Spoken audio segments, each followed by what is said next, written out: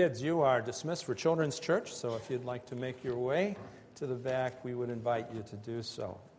Let's take our Bibles and turn to Mark chapter 7. Mark chapter 7. You know, when we look at approaches to a relationship with God, there are two extremes. One extreme is to say, nothing I do really matters to God because by His grace, I no longer have any rules or any stipulations placed upon me. I can do as I please. That extreme is called license. Nowhere is license taught in the Bible. We are under a stricter authority as followers of Jesus Christ who want to honor God because of His grace. And we are to be led by love and by what the Lord has revealed in His eternal Word. But there's another extreme, and that's the extreme of the legalist. The legalist, in a quest to somehow come into a deeper and fuller relationship with God, not only takes what God has revealed in His Word, but he adds to it. He decides that there are some rules that surely if God would have been aware of what's going on today, He would have made these rules. So we need to add to what God has said, and we need to put our own rules in place because we want to live righteous and holy lives. And so confusion comes in because you'll have one group that says these are the rules that everyone should live by in order to be closer to God. And then you'll have another group that has another set of rules, and they say these are the rules to live by in order for a person to be closer to God. And as a result, you get a lot of different directions. And all of them say stop, and all of them say don't, and we're left with no understanding of our Christian liberty because of God's grace, and we're left with confusion as to what rules apply and what rules don't. God is very clear in His Word about what we're to do. He shares with us in clear revelation how we're to live. And really, God's revelation does not need improvement by man. I read an interview that Charles Swindoll gave pertaining to legalism. I love Chuck Swindoll. He's one of my favorite pastors and preachers, and he shared this. The problem with legalists is that not enough people have confronted them and told them to get lost. Those are strong words, but I don't mess with legalism anymore. I'm 72 years old. What have I got to lose? Seriously, I used to kowtow to legalists, but they're dangerous. They're grace killers. They drive off every new Christian you bring to church. They are enemies of the faith. Other than that, I don't have any opinion. So if I'm trying to force my personal list of no-nos on you and make you feel guilty if you don't come join me, then I'm out of line, and I need to be told that. We see Jesus come into direct contact with rule makers. Not rule makers who took the Word of God and upheld it and said, the Word of God speaks truth and we need to do what God's Word says. That's not what they were doing. They were taking the Word of God and saying, sure, the Word of God says this, but it doesn't go far enough. So we need to supplement it. We need to interpret it for you so that you'll understand exactly what God means, even though He doesn't say that. Those were the legalists.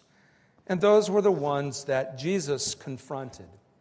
And you know, as I've studied the Gospels, you know what amazes me?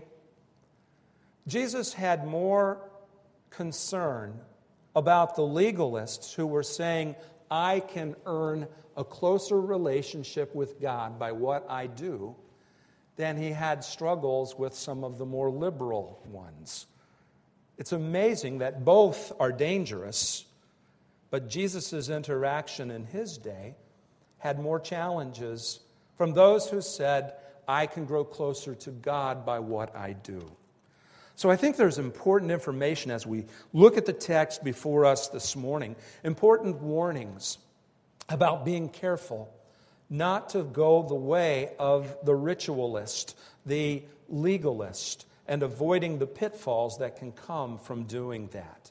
Now, as we come to the first verse of this passage, we see that there's a ritualistic approach to following God that focuses only on the externals. And what we find with these Pharisees and teachers of the law in verses 1 through 4 is, first of all, their total regard for man-made rules. And they regarded them as authoritative over everyone. They would come up with their lists of the you can and you can'ts, and they would apply them to everyone. Look at what takes place. Verse 1.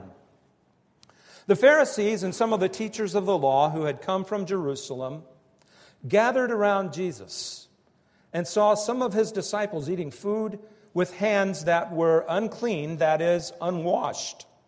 And the Pharisees and all the Jews do not eat unless they give their hands a ceremonial washing, holding to the tradition of the elders. And when they come from the marketplace, they do not eat unless they wash, and they observe many other traditions, such as the washing of cups, pitchers, and kettles. Now, as we come to this text, in our day and age, if we're just reading this without the understanding of the historical context, it doesn't make much sense. Mark is not talking about personal hygiene. What he's talking about in this passage was a set of rules that the Pharisees added to God's law in order for them to say, I'm more righteous than you by what I do. And the danger that ensued because of it. You see, the Pharisees were not receptive of what Jesus had to say. Look again at the first verse. The Pharisees and some of the teachers of the law, now listen to how Mark frames this, who had come from Jerusalem, gathered around Jesus. Now, they weren't gathering around Jesus in order to hear what he had to say. As they gathered around Jesus, they were looking for a way to discredit him. Why? Because Jesus was a teacher of authority. He was proving he was the very Son of God by the teaching that he gave and by the miracles that he performed. And here's the problem. When it came to the teaching of Jesus, these ritualists couldn't out-argue Jesus. And furthermore, when it came to the miracles that he performed, he couldn't discredit those either. The ritualist who would come and try had 1,000 other miracles that had taken place and 1,000 other witnesses who had seen it. So what are they going to do? How are they going to discredit Jesus by his teaching or by the works that he's done? They can't. So what do? They come in with the construct of their own traditions based upon the teachings of men. And they start to hold Jesus to the traditions and rules that they had made up to set him up and discredit him in the eyes of the people. Now, Mark gives us an example of one of those rules right here in this text. Look at the second verse. As so often happens, the Pharisees aren't going directly against Jesus because he's gained in some popularity with the people. They go after his disciples. But by attacking the disciples of Jesus, in essence, they're attacking Jesus because he has responsibility for them. And he says this, we saw some of your disciples eating food with hands that were unclean. Now, once again, it doesn't mean that they came in with dirt all over their hands. The idea is the Pharisees set up an intricate ceremonial washing that would take place. And when you look at it at its core, it's problematic. The idea is this: when they were interacting with sinners and pagans, they became defiled. And so, in order to demonstrate their own righteousness and the terrible nature of the sin that they had to rub elbows with by the common people, they would ceremonially wash their hands. They would scoop up a fistful of water and rub it over their hands ceremoniously, as if saying, I've been with the scum of the earth, and now I'm washing my hands of them. I'm demonstrating how righteous and set apart I am, and how horrible and how terrible these other people are. It was a way of them, in essence, saying to everyone around them, I don't much like you. I think that you're terrible. And because I may have touched something that you touched, I am now washing my hands. Compare that with Jesus. When Jesus interacted with sinners, how did Jesus respond? Did he refrain from touching them? Did he refrain from interacting with them? Absolutely not. Jesus welcomed them. He opened his arms to them. He stated to them that he was there to provide forgiveness for their sin. And he called them to repentance, yes. But he didn't treat them as though they were the worst thing that ever walked this earth. He was reaching out to them in love. The Pharisees and the teachers of the law, on the other hand, tried to stay as far away as they could. They would isolate themselves from others. There weren't arms of welcome that would say to the lost, "Come," but hands that would push them away and then wash after they had pushed them away. That's the impression that we get here. And that's what Jesus will speak out against in this passage of Scripture. Notice the 4th verse. When they come from the marketplace, they do not eat unless they wash, and they observe many other traditions, such as the washing of cups, pitchers, and kettles. So they go to the marketplace, and they decide that they're going to purchase something. What's the first thing they do? They come and they do a ceremonial washing of their hands, but then also a ceremonial washing of the utensils. Now, all of us probably wash stuff for hygienic purposes when we buy it from the store. I'm not about to say I'm going to go to the store and pick up a pot and cook in it immediately without washing it. That's not the issue, though. It was what was behind the issue. The idea that it is somehow defiled because it has been near people who don't see things as we see them, and we're going to reject them because of it. It was a very, very outward way for the Pharisees to demonstrate their distaste for those around them. And it definitely promoted an us and them outlook. It was them saying, "We are holy, you are not, stay away." You know, as Christians, there's such a tough balance between leading a holy life and reaching out to those who need to know Jesus Christ as their personal Savior. And the problem is we fall into extremes. There are those who will isolate themselves and say, "I want nothing to do with anyone who doesn't know Jesus Christ as their Savior because they're defiled and I don't want to be defiled by them, so I'm going to isolate myself and have nothing to do with anyone else." That's an extreme. But the other extreme is to say, "I'm going to become so much like those around me that you can't tell the difference. I'm going to be secret agent Christian. And nobody's going to know that I'm a Christian by my language or by my behavior or anything else." And that's an extreme, and that's a problem. Somewhere we have to learn how to reach out to those around us and welcome them and love them, but still retain our standards that are revealed in God's Word. And that's what Jesus was wrestling with these Pharisees. The Pharisees had gone too far in the direction of those who say, "I can achieve closeness to God by what I do.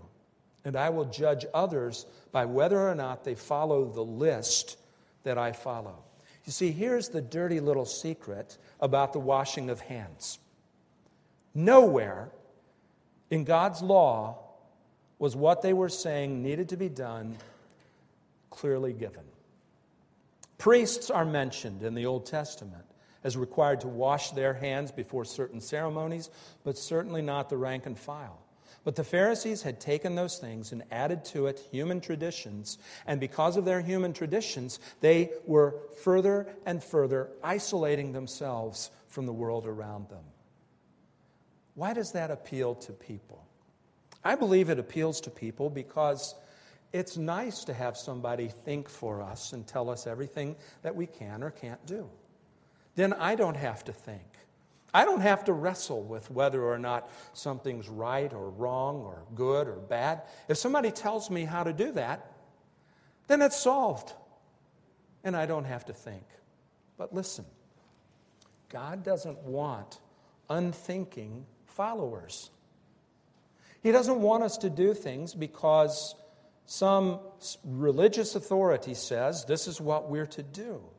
He wants us to do it because God says it. We love Him. We want to be obedient. Not so I can increase the way I'm viewed by other people or even the way I'm viewed by God. I'm to do it as a response of gratitude, my obedience to Him. I'm to do it because I love Him, because I want to please God, not because it will make Him closer to me. He loves me unconditionally right where I am. But because of my gratitude for what He's done for me, I seek to live in obedience to Him as a thank you. That's the greatest motivator. That's what God calls us to. But the Pharisees had gotten it confused. Look at what else we find. As we come to verse 5, we find something else about legalists.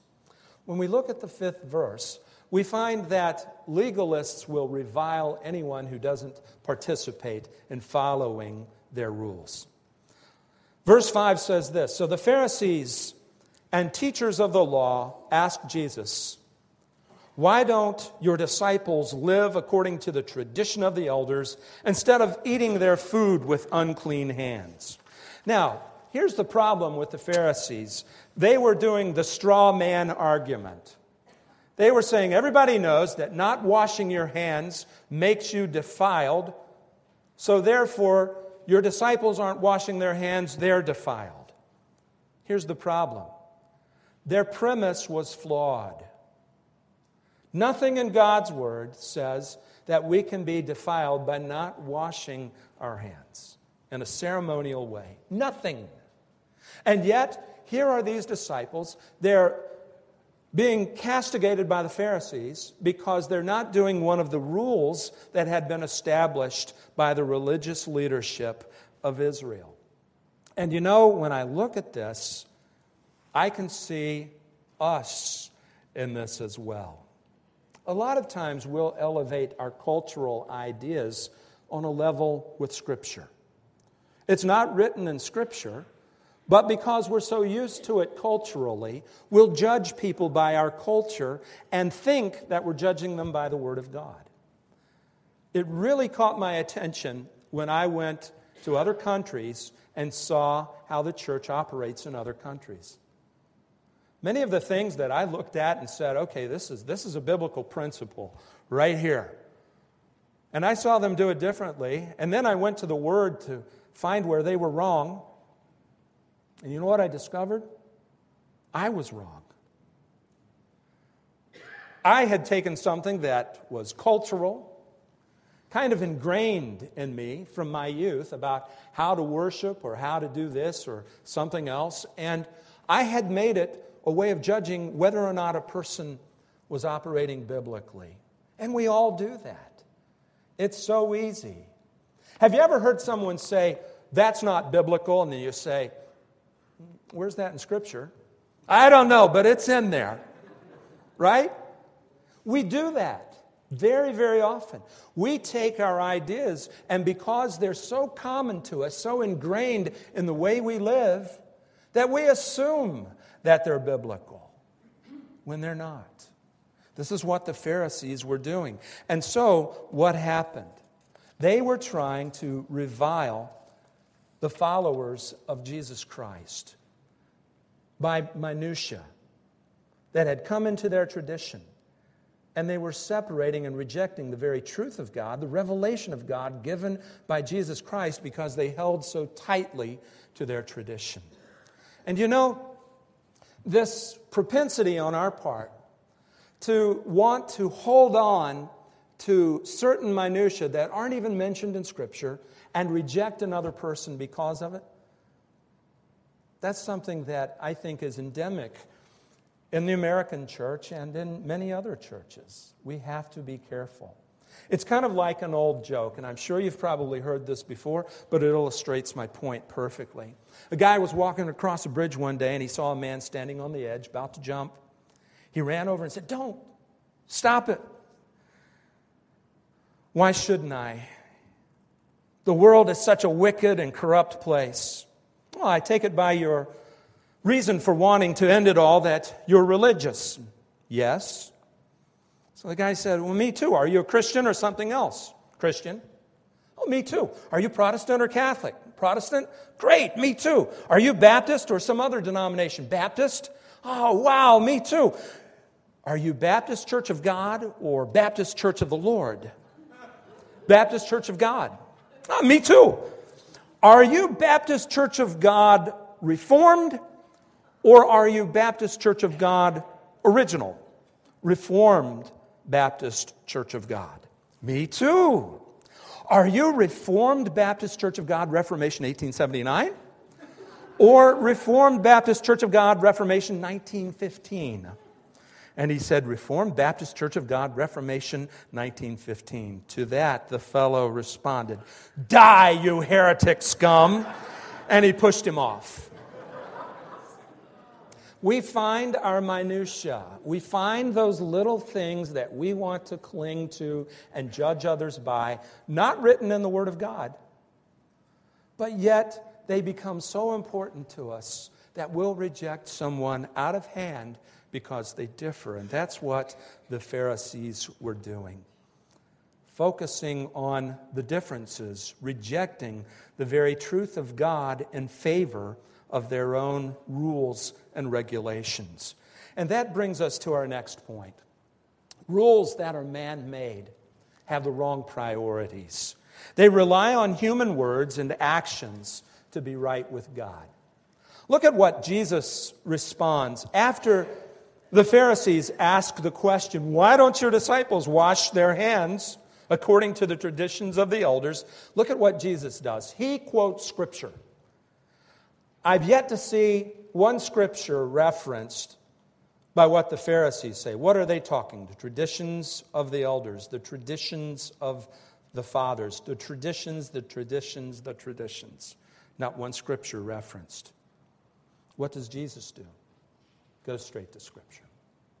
And you know what he says? Isaiah was right when he prophesied about you hypocrites. Whew. You know, I wish Jesus would have just said what he really thought, huh? He didn't pull any punches, did he? Jesus looked at them and said, "You are hypocrites." Now, just to make sure we're on the same page, what is a hypocrite? The word hypocrite comes from Greek theater, and it pictures for us an actor. In Greek theater, they would take a mask and they would hold the mask in front of their face. And you've seen the masks. Some of them have a sad face, some of them have a big smile, and they would hold them up, and the actor would speak behind the mask. That actor was a hypocrite, but it came to take on a different meaning. The meaning that started to develop for hypocrite was one who presented himself as something that he truly wasn't. The Pharisees were trying to present themselves as righteous and serious about their relationship with God. They were a cut above everyone else as far as righteousness and holiness. That was the image they wanted people to grasp. Here's the problem. Behind all of their rules and regulations wasn't a quest to please God and know Him in a deeper and fuller way. It was all about them and perpetuating a system that brought them into power and gave them the ability to exercise control over other people's lives. That's what it was about. Jesus could see to the heart of their motivation, and so He identified it right away. He says they're hypocrites. And then look at what He quotes from Isaiah. "These people honor me with their lips, but their hearts are far from me. They worship me in vain. Their teachings are but rules taught by men." Do you see what Jesus is saying is at the heart of what they're doing? Externals. Everything that they do is an empty word or action. because there isn't scriptural authority behind what they're doing, just human authority. And because of that, they replaced a relationship with God with religious ritual. And they thought that performing all of their religious rituals would somehow make them better than those around them, when in reality, there wasn't a heart relationship with God at all. And that's the danger of legalism. When we start following rules and finding rules more important than people or more important than God Himself, we have a problem. That's what the Pharisees were doing. Their religious system took over a passion for God and a love for people.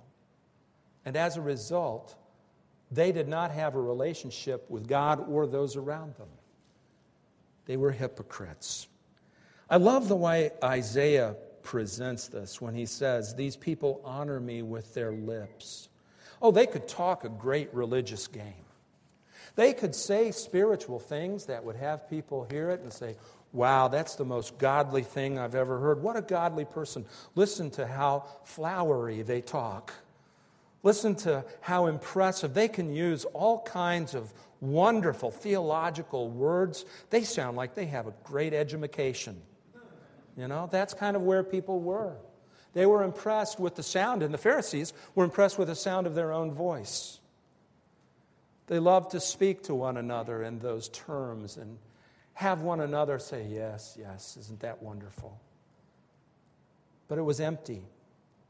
While God may have been on their lips, He was far from their heart.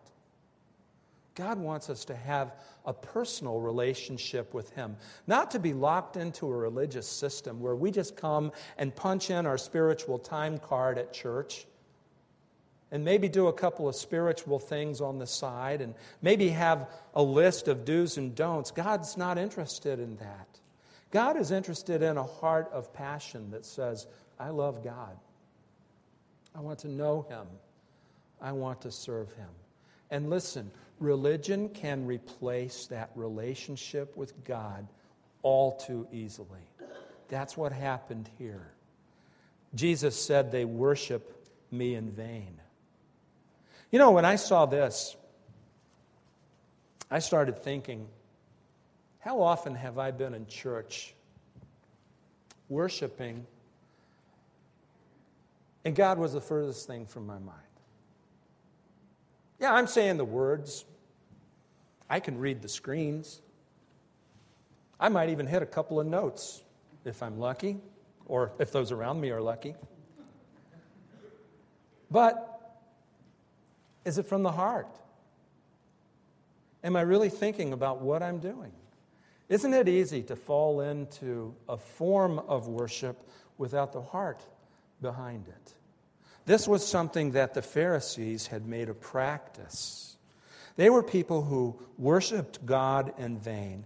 And look at the next statement there in that 7th verse. Their teachings are but rules taught by men. No scriptural authority. They spend more time talking about the minutiae and the traditions that they had made up in their religious system than they spent talking about God Himself. The priorities were wrong. And that's what human tradition and legalism does. As a matter of fact, Jesus goes on to say that the legalist replaces God's word with man-made rules. Look at verse 8. Verse 8 says, "You have let go the commands of God and are holding on to the traditions of men." I find that statement disturbing. They had let go of the commands of God. In other words, it was more important to them that they followed a ritualistic, man-made religion than it was to know the one true God and to follow the revelation that God had given. It's frightening how easy that is for us as Christians to fall into. Let our favorite pastor or speaker say something, And it's easy for us to say, well, I trust what he said, so I don't need to really look that up. If he said it, it must be so. And then that's what happens. People start to get off track. They start to look to men rather than God. And they start to look to man-made rules rather than to God himself. And I believe that it's a satanic deception.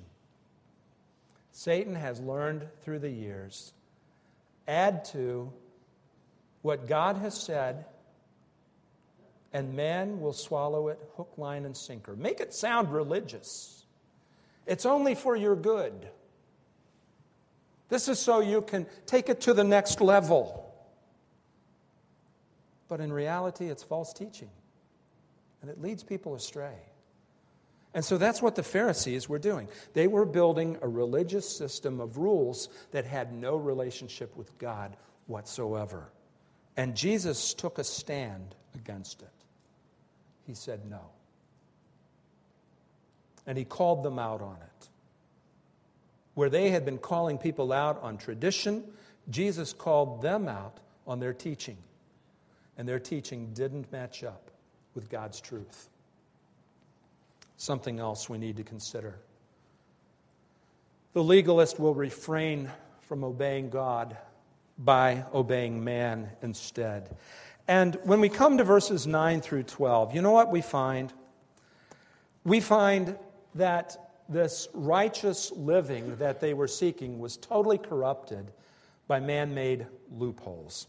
You know, there are a lot of people that will take their Bibles and just look for loopholes. I want to do this. Surely there's a text that tells me I can. So they hunt until they find it. Wrong. The Word of God is God's revelation. Not a rule book that I can go through and say, where's my loophole to do what I wanted to do all along? That's not the idea. But this is what the Pharisees did. Look at verse 9. He said to them, "You have a fine way of setting aside the commands of God in order to observe your own traditions." And here's his example. "For Moses said, 'Honor your father and your mother,' and anyone who curses his father or mother must be put to death." Then look at what the Pharisees were doing, verse 11. "But you say that if a man says to his father or mother, 'Whatever help you might have received from me, otherwise is korban,' that is, a gift devoted to God." So let's talk about what's going on. God's word is very clear. Honor your father and mother. Now, by honor your father and mother, that doesn't just mean, oh, I say good things about them on Mother's Day and Father's Day. That's not the idea. Honoring your father and mother means that, number one, you speak well of them, but secondly, you minister to their needs physically if they need you. That's honoring your father and mother. You contribute to their need. That's the idea. Now, here's what the Pharisees had set up. If you don't want to help your mother and father financially, have we got a deal for you? Take whatever money that would have been available for your parents and set it aside as belonging to God. Now, that doesn't mean that you have to immediately take it over to the temple and hand it over. You're free to use that until you die. Chances are mom and dad will go before you, so then all bets are off and the money's yours. You see what they were doing?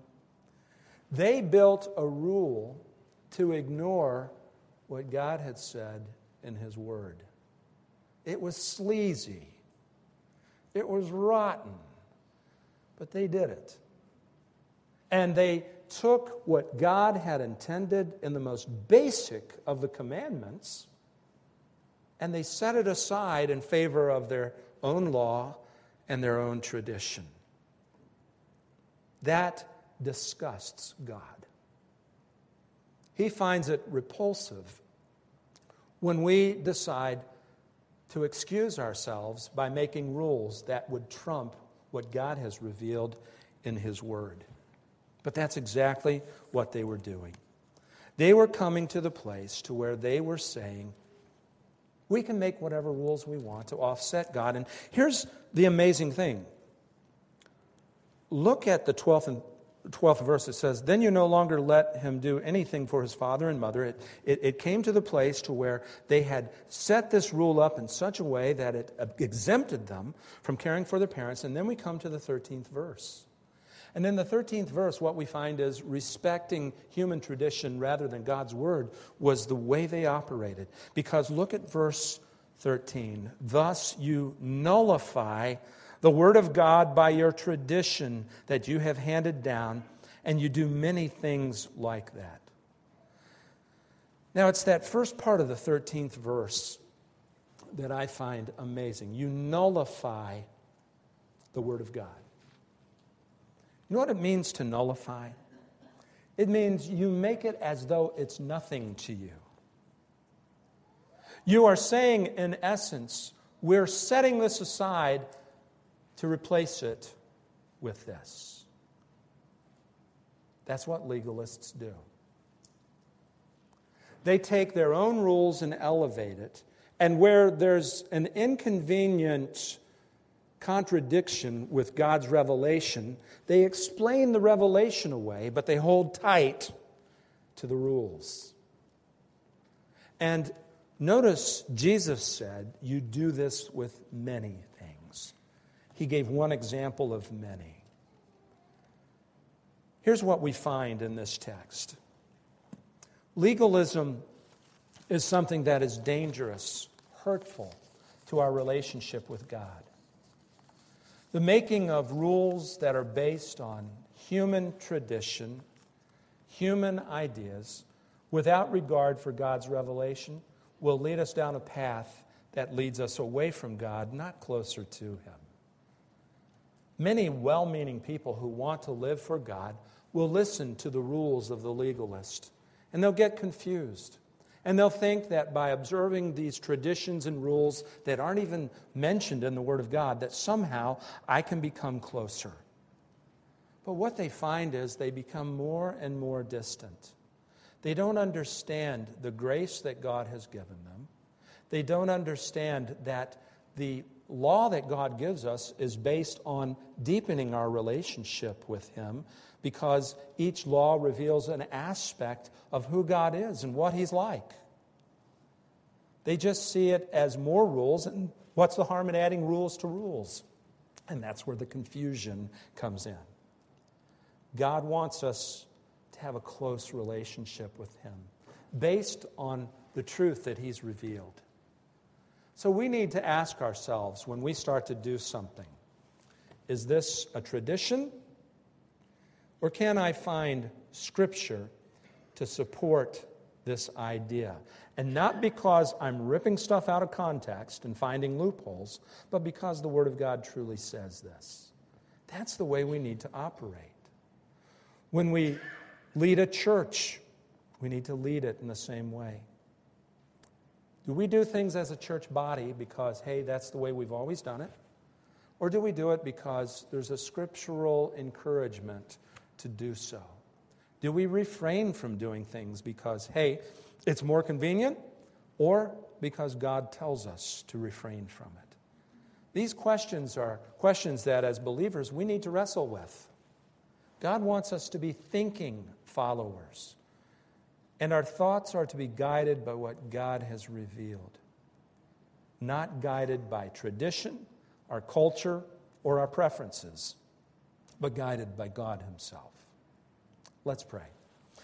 Father, we thank You for this reminder in the text, this reminder that shares with us the importance of following You, of learning to follow Your revelation that You've given us so clearly in Your Word, and building our lives on that truth.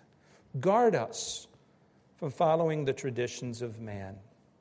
Teach us, Lord, to live righteous lives, not so we can gain more of Your love. You've already given us Your love completely. But, Father, out of gratitude for what You've done for us, that we might worship You and lift up Your name. And we pray these things in Jesus' name. Amen.